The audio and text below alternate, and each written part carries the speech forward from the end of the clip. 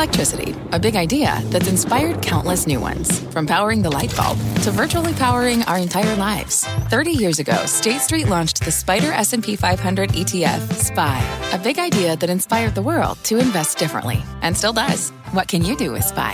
Before investing, consider the fund's investment objectives, risks, charges, and expenses. Visit ssga.com for a prospectus containing this and other information. Read it carefully before investing. SPY is subject to risks similar to those of stocks. All ETFs are subject to risk, including possible loss of principal. Alps Distributors, Inc. Distributor. Right now on Fast, easy come, easy go. Shares of Robinhood dropping after hours after FTX's Sam Bankman-Fried shot down reports his company was in talks to buy the struggling fintech.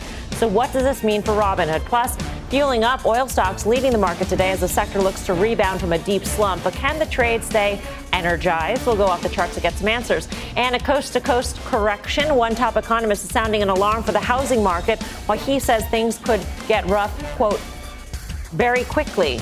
I'm Melissa Lee. This is Fast Money, live from the NASDAQ market site in the heart of Times Square. On the desk tonight, Dan Nathan, Courtney Garcia, Guy Adami, and Karen Feinerman. And we start off with an earnings alert on Nike, the sportswear stock, volatile after hours. The conference call just getting underway. Let's get straight to Sarah Eisen, who's got all the details. Hi, Sarah. Hi, Melissa. Well, some relief, at least in the stock initially. Nike's numbers on the top and bottom line did come in better than expected. But clearly, Nike is dealing with some challenges. China, for instance, where sales there dropped 19%. Also, overall gross margins decreased and missed at 45%. The company blaming a China issue, likely a markdown of inventories in China as much of the market was shut down due to COVID. As much as 60% of Nike's business was shut down at one point during the quarter. Another issue, the stronger dollar. Sales overall this quarter were down 1%. They would have been up 3% if not for the impact of the stronger dollar. And Nike's still dealing with supply chain and shipping problems, which have held back some sales here at home in North America, where revenues were down about 5%. On the plus side, Nike direct-to-consumer and its digital business are still going strong, up 15% for digital, would have been even higher if not for that pesky stronger dollar. On the conference call, which is just kicking off, we will expect guidance. We usually get that from the CFO on the call. And there will be questions, Melissa, on how the brand is doing now that China has finally reopened. China's been a key growth driver for Nike in the past few years. It's had some hiccups. First, there was some nationalist sentiment there and some of the boycotts, and then these COVID shutdowns. Also, we'll be listening for anything on just brand heat in general. Nike has weathered COVID and these supply issues before on the back of a very strong brand, its ability to resonate with the consumer and ability to get pricing power as a result. That's going to be key for investors to figure out whether that's still going strong, to determine whether they should look through some of these headwinds that are outside of Nike's control, like currency and COVID lockdowns. And just overall, Melissa, this is a stock that's down 30% this year, worse than the market, worse than the retail trade, on anticipation of some of these issues. And bottom line, it was a 9-cent beat. Sarah, thanks. Keep us posted. Sarah Eisen, who is out, of course, in Aspen. Guy Adami, Sarah, I think the context of the move that Sarah had mentioned is important going into the quarter, that the stock is down tremendously, but still guidance is still outstanding. From 179 down to current levels. So here's the way I think you trade the stock. 106 was the prior all-time high way back in January of 2020 before the world changed precipitously. But I look at Nike the following way. Valuation, yeah, it's probably cheap compared to where it's been historically at 25 times next year's. This is what caught my eye. 23% year-over-year inventory build suggests that margins are going to still be under pressure. So I think there's further room to the downside, but not a lot. I don't think you're going to get killed owning Nike here. I just think there's a better entry point. Karen, what's your take?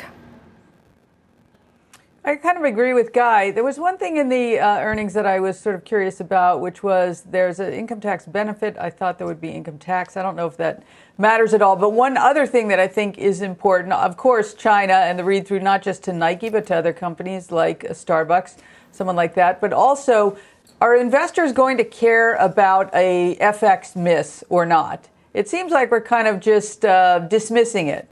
And I don't know, maybe that's the right thing to do. I'm not really sure. But that had been one of the things sort of weighing on stocks, this idea that, you know, the dollar's so strong, and then when they repatriate earnings from foreign countries, that they'll have lower earnings. So we're seeing that a little bit. 3%, I think, was the change. But I think the street's sort of ignoring it. Maybe this was good enough. And the PE multiple, as Guy said, has come down a lot. It's still significantly over the market multiple. It should be. It's a premier company. I don't own it. The question to me is just how much over the market multiple should it be? I'd rather be in Lulu. Yeah, I think it's not surprising to see that it beat estimates here because earnings revisions came down so strongly here over the last couple of weeks. But I think what's going to be really important to look at for Nike is really what is their guidance going to be? Because I think when we look at the consumer, seeing are they still spending on something like sneakers, which are arguably like a high ticket item for some of your consumers out there. I think it's really going to go to show that with some of your other companies' earnings here looking forward, is the consumer still strong? So I think that's ultimately what the markets are so worried about. Nike itself, I really like that it's still priced well below its 5-year average when you look at its price to earnings.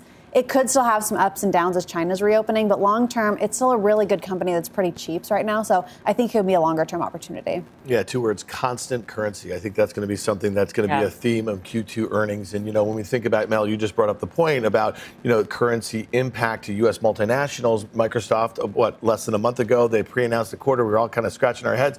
They were blaming it on currency. It didn't seem like it was that big of an impact for a company that does that sort of revenue. So we're going to hear that a lot. And I think that, this company late cycle doing this, saying this is really important. What their guidance is going to be. It might kind of set the stage for Q2 earnings in general and what people are going to get comfortable with as we think about a period of time right now where visibility is poor on multiple fronts. So it's not just these headwinds like a strong dollar or COVID shutdowns, but there's a lot of cross currents too. Shouldn't there be? I mean, we're all looking for the conference call and the guidance, of course. But for China, you would think that things would be in a complete upswing, that the guidance that they would give for China would be unbelievable because of the reopening, plus all these measures to help the economy, right? I mean, all these things. We've seen a tech rally in China, and that's got to get people feeling pretty good. You would think, right? And it's interesting. If Tim were here, he's clearly not. No, but if he would say that, Nike's still a North American story. I mean, they did north of $5 billion in North America. It's only $1.5 billion in China. So as much as that's a growth engine, this is still a North American story. So unless they get their act together here in terms of sales, in terms of margins, it's hard to get your arms around the stock. I understand what you're saying 100%. If there's going to be this reopening in China with that potential growth driver, this stock becomes very cheap at 25 times. I just don't know if we're there yet. But the notion that we are no longer locked down in that part of the world is good for supply chain issues. And that had been a worry by analysts, at least, in terms of feeding North American supply and demand, that supply chain issues would prevent that from happening. And so we'd see a muted level of sales in North America simply because they can't get the product here. Yeah, and I think that's going to continue to be a story here. I think there's going to be pockets of, some of these situations that kind of ease. I'll just say this. Sarah mentioned, that China was down 19% year over year. And she also mentioned that there was kind of a nationalistic pushback a little bit. And I think that's something that we might start to see increasingly so. You might see it with an Apple, like there's Starbucks. And Starbucks. So there's a lot of U.S. multinationals that I think, are not out of the woods. And I don't think they have a lot of clarity because they don't have situation in Europe or the situation in Asia that looks anywhere like it did in 2019 before the pandemic. Yeah. Well, we got some breaking news here on the banks we want to get to, announcing their first post-stress test capital distribution plans. Leslie Picker's been watching them all come out. Leslie, what's the latest? Hey, Melissa. So broadly speaking, we're seeing a few of these firms increase their dividends. Not much in the way of new buyback plans, with one exception, which we'll get to.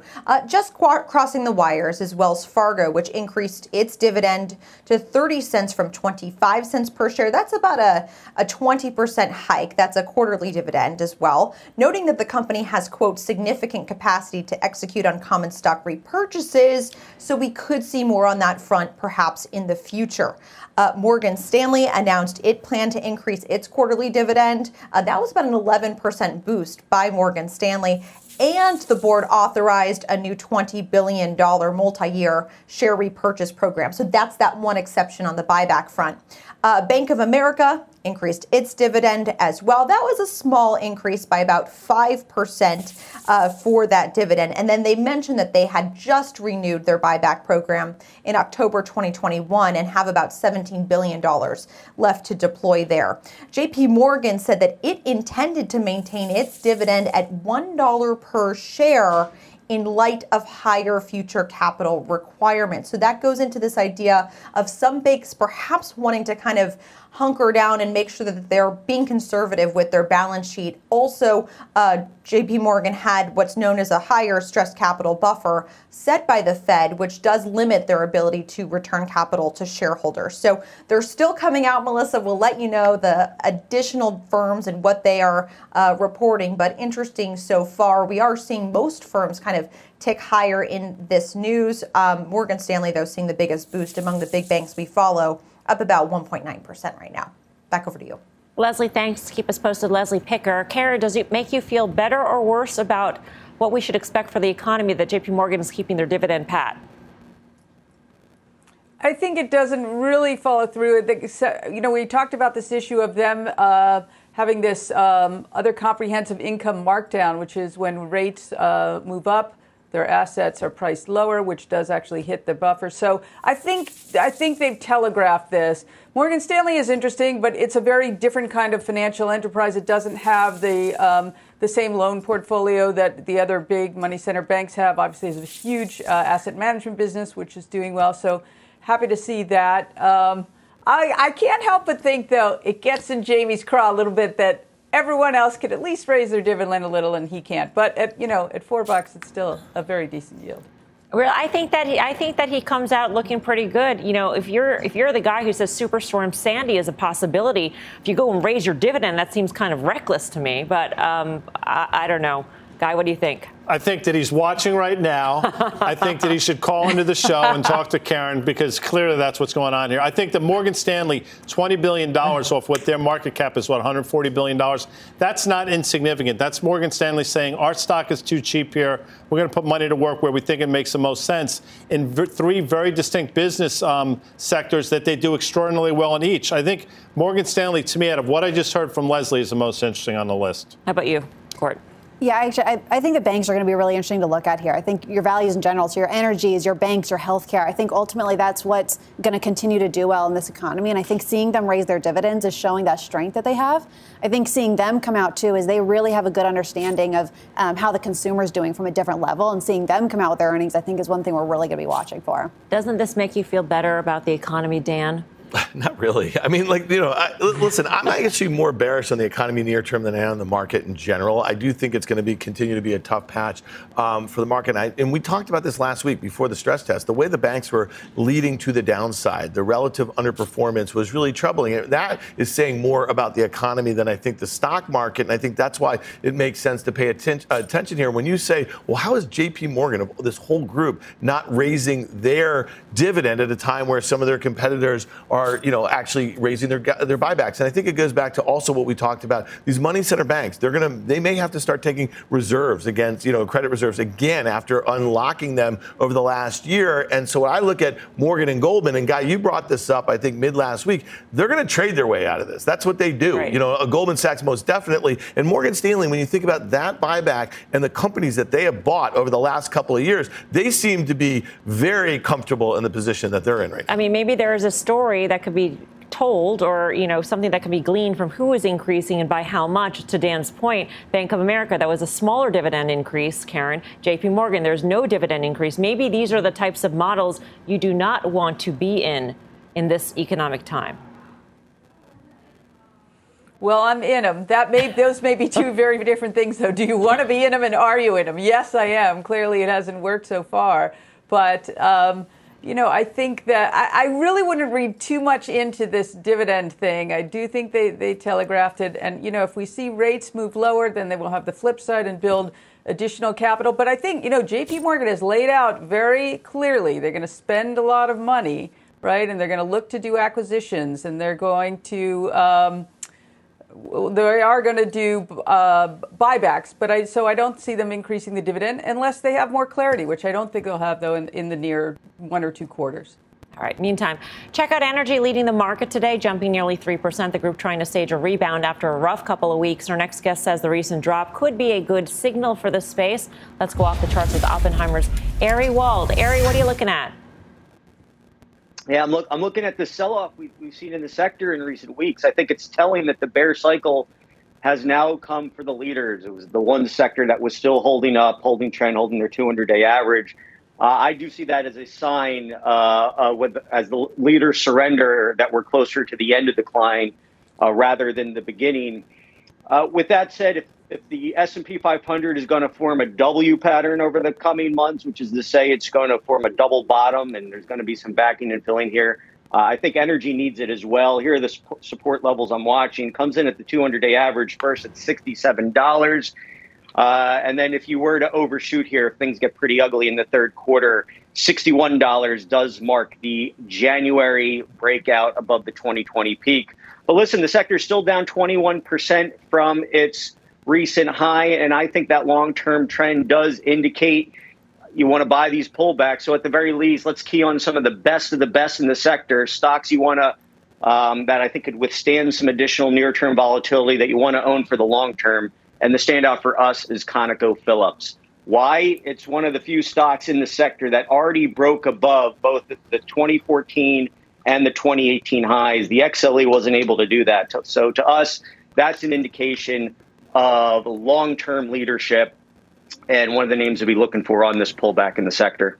It's interesting, and I'm not looking to play stock market here, but the OIH went from 317 to 220 in seemingly 6 trading days. It was not commensurate with either the move in the commodity or the broader market. So it seems like people were selling first, asking questions later, which leads me to believe, in our vernacular, a lot of tourists in the energy space. Does that concern you at all? Yeah, I mean, and it's just a sector that just had this extreme run up. The year-over-year rate of change at its highest point up at 100%. That year-over-year has only gotten above 60% a handful of times, looking at a century of data for that sector going back to the 1930s. So some additional time is required in the sector, in the market overall. I'd follow that roadmap, even tech coming off the collapse in 2003. Financials in 2009 would be an example, too, after this extended decline energy had for a number of years. This parabolic rise, it would be historically unprecedented for it to continue at that current pace. So, which is just to say, expect the returns to start to slow here. Pullback should still be bought, but you're not going to see the pace of gains continue as it was. Before we let you go, Ari, can you give us your quick take on what we're in for in terms of the markets and rates? Yeah, I think the key positive let's start with the market, is just how washed out it is. Nobody loves it. Nobody likes it, or based on the sentiment polls, at least, the II bull bear ratio at 0.6.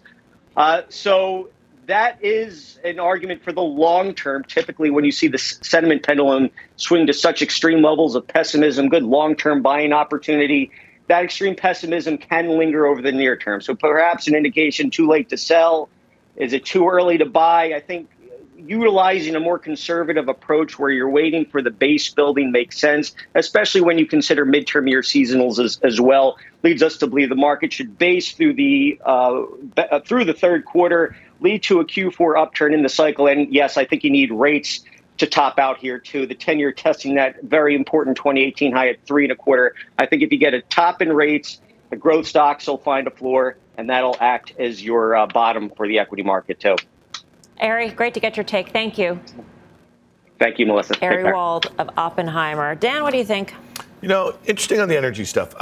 We were here a couple weeks ago. It was June 8th, and everybody couldn't stop talking about Exxon making new all-time highs, broke out for a brief moment above their 2014 high, and we were kind of like rolling our eyes. And you've had the call, right? I know Tim's been on this, that, ride this energy trade, ride crude oil, buy the dips.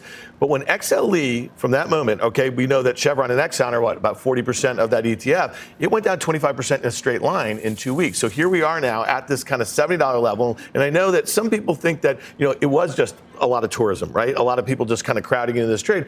XLE probably lines up pretty well. You wouldn't be selling it right here, especially if you think that a lot of these inflationary pressures are going to be persistent. So to me, XLE could line up as a decent trade here off of Funny, Dan mentions ExxonMobil, Courtney. Wasn't that one of your picks? Wasn't that your final trade? That was, yes. Yeah. On June 8th? No, a little later than June 8th. Okay. No, I still really like the energy trade. I mean, ultimately, you have this huge supply-demand issue. We're still seeing people are traveling. People are getting out and driving, despite the fact that gas prices are increasing. That demand is not going anywhere. So I really think, these dips are opportunities to be bought. I think that's only going to continue if there's further dips. Just take advantage of that right now. Karen, what do you think is the best way in your portfolio to play inflation? Would it be energy or would it be something else? Oh, that is a great question. I think to me it's high tech, high multiple tech names, right? The higher inflation goes, the more the Fed needs to tighten. And those two, the correlation between those two, or negative correlation, is very strong. So short IGV. All right. Coming up, housing correction, dead ahead. That is a stark warning from a top economist who says the real estate market is due for a nationwide pullback. We've got the details on that big call next. Plus, crypto's recent savior, Sam Bankman-Fried, shooting down reports he's looking to buy Robinhood. What that could mean for the fintech stock when Fast Money returns.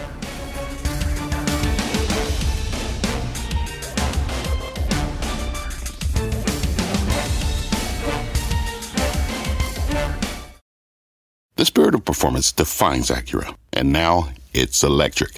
Introducing the all-electric ZDX, Acura's most powerful SUV yet. While what powers their cars may change, the energy that makes Acura never will. Crafted using the same formula that brought them electrified supercars and multiple IMSA championships, the ZDX has track-tested performance that packs an energy all its own. With a premium Bang & Olufsen sound system and up to 313-mile range on a single charge, and a Type S variant with an estimated 500 horsepower, the ZDX is everything they said electric could never be.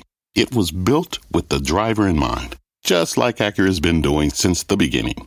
We could talk all day, but the only way to experience this electric performance is to drive it yourself. Unlock the energy and order yours at Acura.com. What does it mean to be rich? Is it having more stories to share or time to give? Is it being able to keep your loved ones close or travel somewhere far away? At Edward Jones, we believe the key to being rich is knowing what counts. Your dedicated financial advisor will take a comprehensive approach to your financial strategy to help support what truly matters to you. EdwardJones.com/findyourrich. Edward Jones, member SIPC.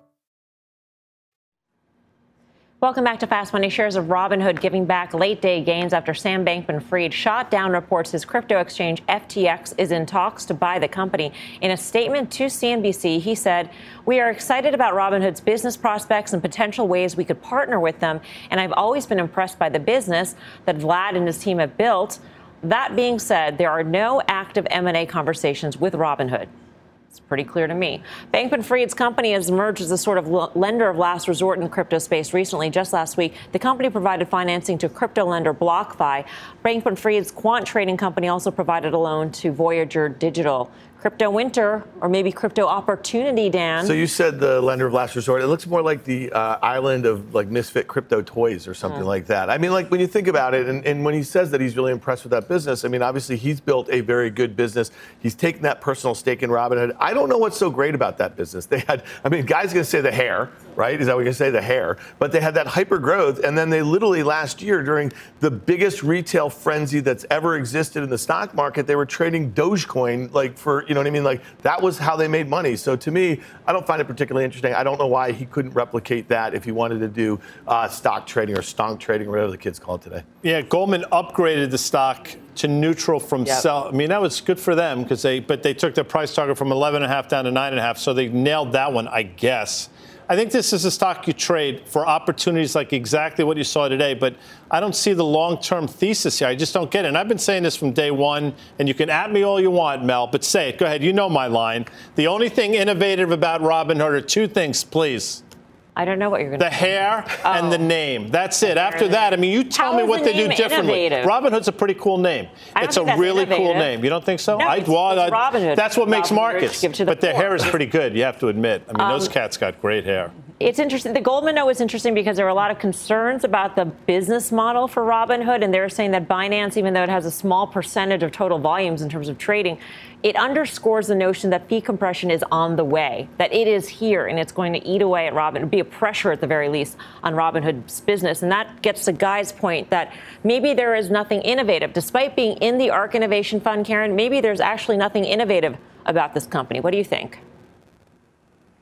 Well, I guess that the innovation was the way they attracted, the meme stock investor. Not that there aren't any others. There's hundreds of thousands of investors.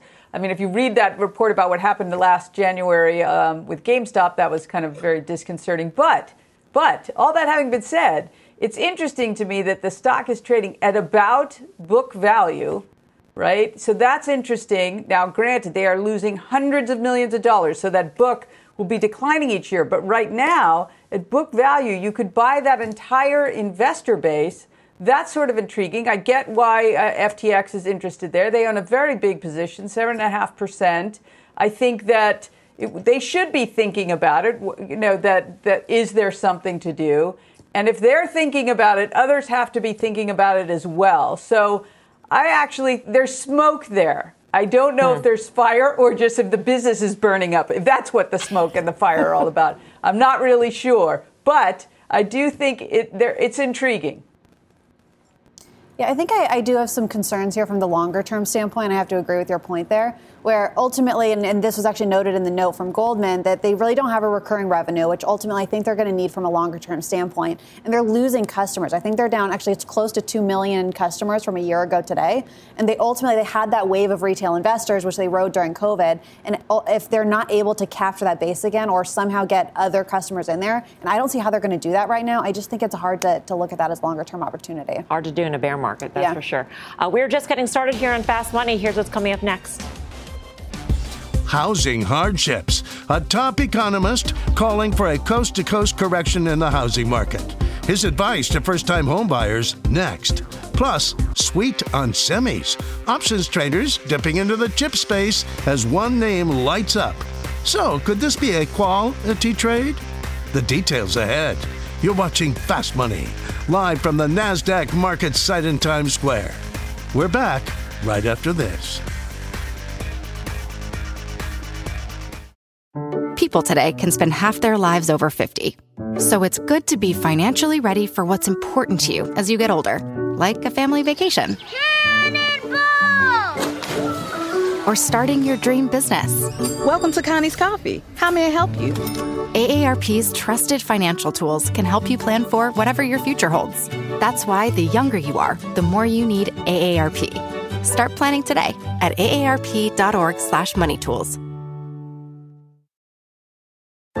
What's on the horizon for financial markets? At PGIM, it's a question that over 1,400 investment professionals relentlessly research in pursuit of your long-term goals. Specialized across asset classes, but united in collaboration, our teams provide global and local expertise. Our investments shape tomorrow, today. Pursue your tomorrow with PGIM, a leading global asset manager.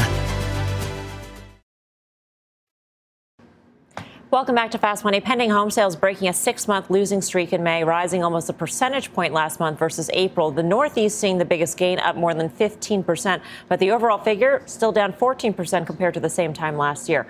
Our next guest warns a housing correction is dead ahead. Mark Zandi is the chief economist at Moody's Analytics. Mark, great to have you with us. Thank you, Melissa. It's an important distinction. You're calling for a correction and not a crash. What prevents us from seeing a crash? Is it just that the underwriting this time around is a lot better, a lot different? Yeah, that's certainly part of it. I think the underwriting's been very good. Credit score is very high, and that makes it much less likely we'll see defaults or as many defaults, and you need those distressed sales to get a crash.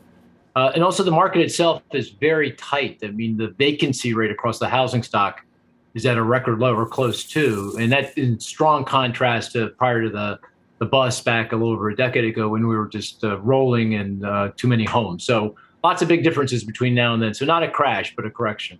If we see the 10-year yield sort of, top out, at least in the short term, at 3.25% market, I'm not asking you to, play forecaster, but does that impact your call for some sort of a correction? Well, Melissa, I do that for a living. You can do that all day long. You can ask me for all kinds of forecasts. Well, I mean, we're on a 30-year fixed rate loan. We're sitting around 6%. That's a high and obviously a real problem for first-time home buyers and trade-up buyers because their monthly mortgage payment today they buy a typical home is much higher, is several $100 more a month higher than it was a year ago. And so that loss of affordability is behind the correction I see. If we stay around 6, I think the market will ultimately adjust and we get that correction. If it goes much higher than that, then we'll get, a much more significant pullback in the housing market, weaker home sales, weaker house prices and home building. 6% we can digest. It's not going to be comfortable, but we can digest it. That's consistent with a correction.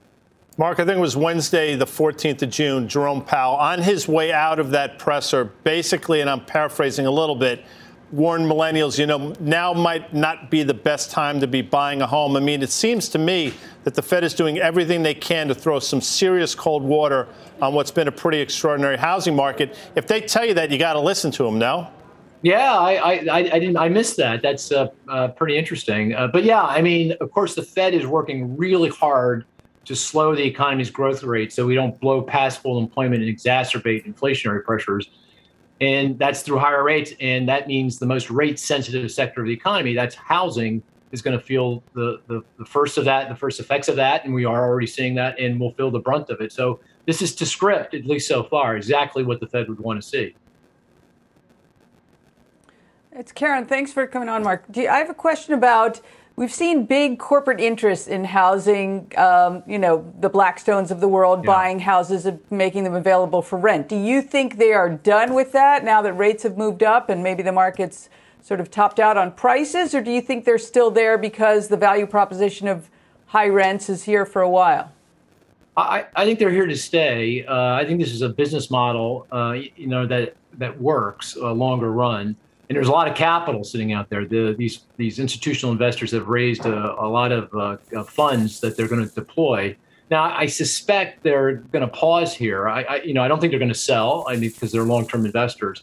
They may not buy in this environment. They may wait to see how things shake out, and probably makes some sense, right? Because I do expect house prices in many of these markets where they're most active in the South and the West to experience some price decline. So I think it would make sense for them to pause, but. I think these are long-term projects. And by the way, going back to Melissa's first question, it's another reason why there won't be a crash, because you've got these investors in there that are, long-term investors. They're not flippers. They're not looking for a quick buck. This is a business model. Mark, thank you so much for joining us. Appreciate it. Sure, anytime. Mark Zandi of Moody's. Last week, Karen, you bring up the point about these big investors being into single-family homes. Starwood announced that it was looking to sell 2 portfolios of single-family homes, which got me to thinking about this problem, if it does become a problem, of these investors selling those homes and what that does to the market. Yeah, right. I mean, they've been the ballast. Maybe didn't need a ballast during the pandemic, right? There were tons of buyers everywhere and people are employed and you could work from anywhere, all of that. I am concerned that big corporate presence declines, and that will tilt the supply-demand dynamic and therefore prices more. Yeah, we've got some more details here on banks' capital plans. Let's get to Leslie Picker for the very latest. Leslie. Hey, Melissa, as expected by Wall Street, we're seeing kind of a divergence between banks that are more Wall Street investment banking sensitive. They're returning much more capital to shareholders than those that are more commercial bank sensitive. Those that take deposits, make loans, have much more business in that area. For example, Goldman Sachs, they came out and said that they plan a 25% boost to their dividend to about $2.50 a share. That stock is up about 7% on that news, kind of matching to some extent what we saw at Morgan Stanley. They boosted their dividend by 11% and then authorized a new $20 billion buyback program beginning in Q3. On the flip side, you have Citigroup, JP Morgan, Bank of America, which had somewhat muted plans announced today. Citigroup crossing just moments ago saying that it intends to maintain its current dividend of 51 cents per share in the third quarter. That's similar to what JP Morgan is doing, maintaining its dividend at $1 per share. here. Bank of America did hike its dividend, but just by about 5%, which is marginal compared to some of those investment banking plans. Now, the one exception of these announcements is Wells Fargo. They did decide to hike their dividend by about 20%. And the company noted that it had significant capacity to execute on common stock repurchases. This was all expected based on the Fed test results, that Wells Fargo would be kind of more of an upside surprise among the commercial banks, and the others could see more muted plans in light of those stress tests that we saw last week, Melissa. All right, Leslie, thanks. Leslie Picker. Dan, this plays into the point that you were making before in terms of the business model allowing certain kinds of banks to return more capital. Yeah, and so depending on time horizon, it's going to be a theme, I think, that we're going to play out through the balance of this year here. I just don't find anything compelling. There's nothing fundamentally that these banks are telling you over the last few months. There's nothing that the price action of the stocks are telling you that they're saying that they should be bought right here for a move. I mean, like, maybe you get this 5-10% counter trend rally, but it just seems like we're in a market where it's going to be one step forward, two steps back, especially in these companies or these sectors that just don't have a lot of great visibility right now. And I'll just say one last bit, what Mark Zandi just said, that he thinks it's like a great thing that there's a buyer of last resort for those homes. Well, until they're not there. And then until your point, until they have to sell them. So I don't really feel like, you tell me, if Blackstone's trading at $70, you know what I mean? Down from, where was it, Guy? 148 or something like that. Like, I'm just saying. So to me, I just think it's all wrapped up into one big mess if things continue to go south for the economy. Glad Dan brought up Blackstone, because I don't think it's coincidence. But we had Jay-Z on a while ago. Not that Jay-Z. Joe Zeidel Jay-Z. Yeah. Who was the original Jay-Z, as you know. And he talked about exactly what Dan pushed back on, the fact that, Joe obviously thinks real estate's going to hold in there. I think they're talking their book, which is fine, by the way. Everybody talks their book. Because they should. But it's no coincidence that Blackstone has gone from 147 down to 92-ish on the back of a housing market that's gotten a little squishy. If you think rates are not going substantially higher from here and this housing market can sort of muddle along, Blackstone is a screaming buy at current levels. Coming up, a surge in big pharma. Some top names in the space hitting all-time highs. So which stocks are worth tapping into? Our traders have their picks ahead. But first, chip options, one semi, bucking the tough tech trends today. So are there even more gains ahead? More on that action when Fast Money returns.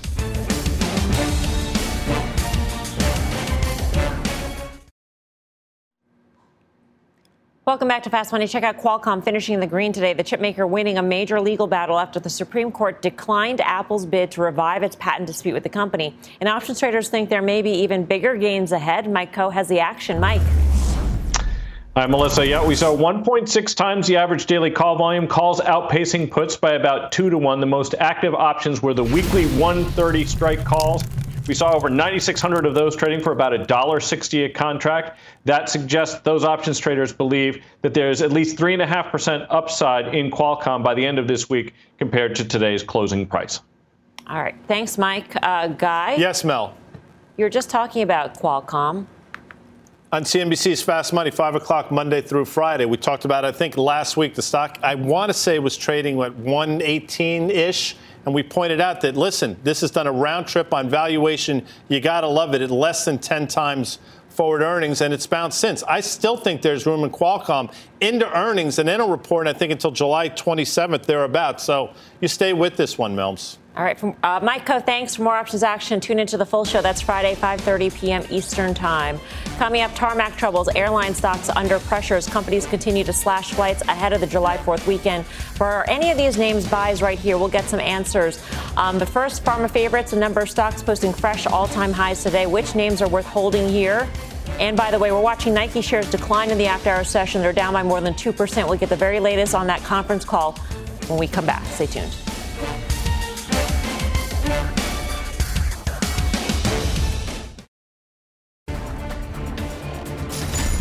Get another check on shares of Nike. The stock taking a big leg lower in just the last few minutes, down by more than 3%. The company saying, in part, elevated ocean freight and logistics costs continue to dampen near-term profitability in North America. They're also talking about margins, which seems to be disappointing. Karen, what do you make of this all? Yeah, well, there's one thing in the release that talked about inventory obsolescence reserves, which sounds like they're just going to lower the price. That it seemed to primarily focus in Greater China. But this is problematic. Last year, what was so great for all the retailers was they were able to price without any discounts at all. So the margins were big. So if Nike's having this problem, it wouldn't be hard to imagine that others are going to as well.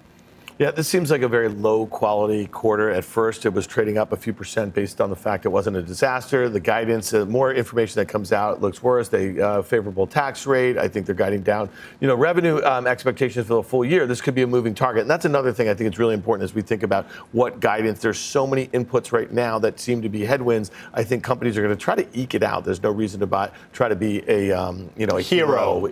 Except Brian Cornell wants to be a hero. I mean, he was just talking last week about how things look great in the back half of the year and that, everybody's going to have Halloween partying and trick-or-treating and all of that. I mean, it's who do you believe in this space is the thing. I think it depends on the area, right? I mean, I think ultimately a lot of your retailers are going to get hit a lot harder, and you are seeing clearly the supply chain issues are going to continue to be a problem for them. So I think the question is how long term. So if you're a longer term buyer, maybe you take advantage of this. But I agree. I think some of these are going to continue to affect them in the shorter term. So you might want to proceed with some caution. Karen, are you worried about Lulu having some of the same issues? Well, Lulu is much more U.S.-centric by a lot than Nike. So I think that not as much. I'm not. Although the one thing about Lulu, the PE is higher. But just your target question, which I think is a great one, that PE is significantly lower. Is it low enough? I hope so, because I'm long. But it's 12, 13 versus Nike at 24.5 and Lulu at 30. Right. Okay. Big cap pharma stocks surging today with Eli Lilly, Bristol Myers, and Merck touching new all-time highs. The XLV healthcare ETF also continuing to recoup some losses in today's session, but still down 2% this month. So can pharma keep up the gains? Guy? Yes. We do this show each night, as I mentioned a few minutes ago, and K-Fine in 2009, if you recall that slogan that we had on Tuesday, I believe, when Merck was trading 84.5. She said Merck's too cheap here, and that basically was the bottom. Look at it today. It shouldn't trade in north of 95. But all these stocks, to me, are in play. Why? Valuations are still compelling, without question. There's some M&A activity. Look at a name like Amgen, which is just too cheap on valuation. Lilly's been a name we've mentioned theoretically for years here, continues to make all-time highs. And Bristol Myers breaking out for the first time in years. So good for K-Fine. I think you absolutely stay with big cap pharma.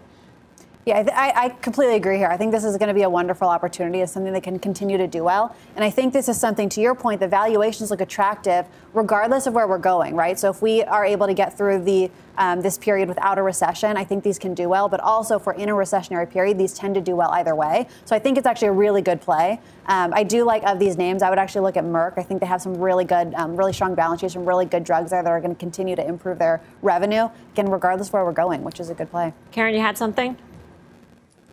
I do. I have a question for Guy. First, thanks, Guy, for remembering a good one. The question, though, is, so Merck traded up to a high or all-time high, and then actually closed lower than that. Does that trouble you? It's a great point. It did that actually the last time we traded, I think, north of 90. I think it was, a few weeks ago, we had that pretty precipitous pullback, and it happened again 6 or so months ago when it traded north of 80, pulled back to 64. So you've seen these fits and starts without question. I just happen to think the franchise, to Courtney's point, is just undervalued here. Some M&A activity, the Seagen deal, I think that's the name of the company, is going to be pretty interesting. So I totally get what you're saying, but I think you stay the course here in this name. Coming up, JetBlue upping their offer for Spirit Airlines. We'll bring you the details right after the break. Much more Fast Money in 2.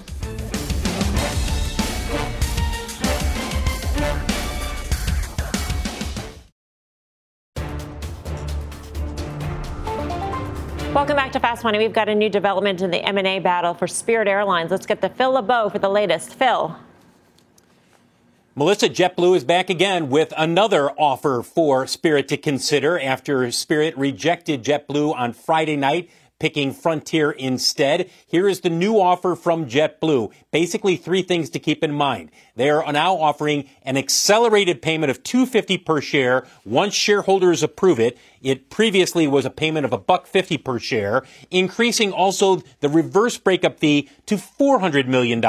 Previously, it was $350 million. And they're also offering what they're calling an accelerated monthly ticking shareholder benefit, if you will. 10 cents a share, a monthly dividend starting in January 23 all the way through until the deal gets formally approved by regulators. That's the latest JetBlue offer. Will it be enough to top what Frontier has offered, which was enough for Spirit to say yes? We talked with the Frontier CEO this morning on Squawk Box. Here's what he had to say. From a consideration perspective, the Spirit deal with Frontier is $50 to $61 in value for their shareholders once they benefit from the 500 synergies and get back to normal multiples. And the JetBlue, given it's a dead end from an antitrust perspective, all you're getting is the reverse termination fee. So it's $3 versus $50 to $60. It's pretty simple math. It may be simple math to Barry Biffle. The question is whether or not this now makes Spirit once again have to say, okay, we'll take this under consideration. And do they go forward, Melissa, with the shareholder vote on Thursday?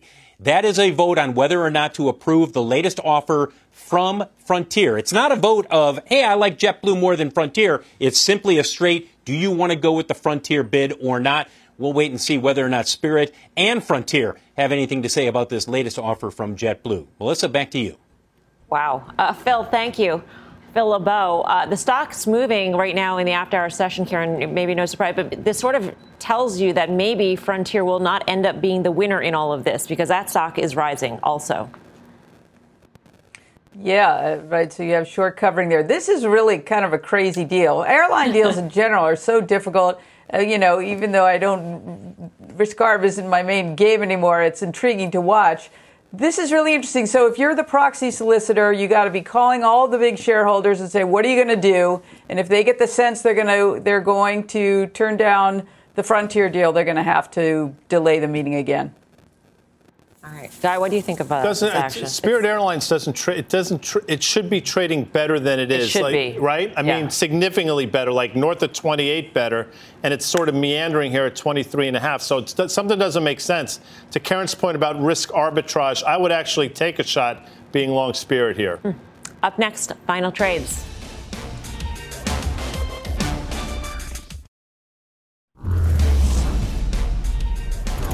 Time for the final trade. Karen Finerman. Yes, as Guy brought up at the top of the show, the OIH has been terrible. I do think we're going to see a convergence again of oil versus the OIH. So long OIH. Dan Nathan. Wow, that would mean that I agree with Karen because I like the large integrated here after that. But I know, I'll take the XLE here at 70. Courtney. Actually, we were just talking about airlines. I actually still think there's some opportunity to be had there. I'd look at Delta, one with their stronger balance sheets. Guy. I just want the fans to know, before the playoffs started, Mel said to me, Colorado's going to win the Stanley Cup in 6 games. I don't know who they're playing. Unbelievable Qualcomm, Mel. Thanks for watching Fast. See you back here tomorrow at 5 for more Fast. Mad Money with Jim Cramer starts right now.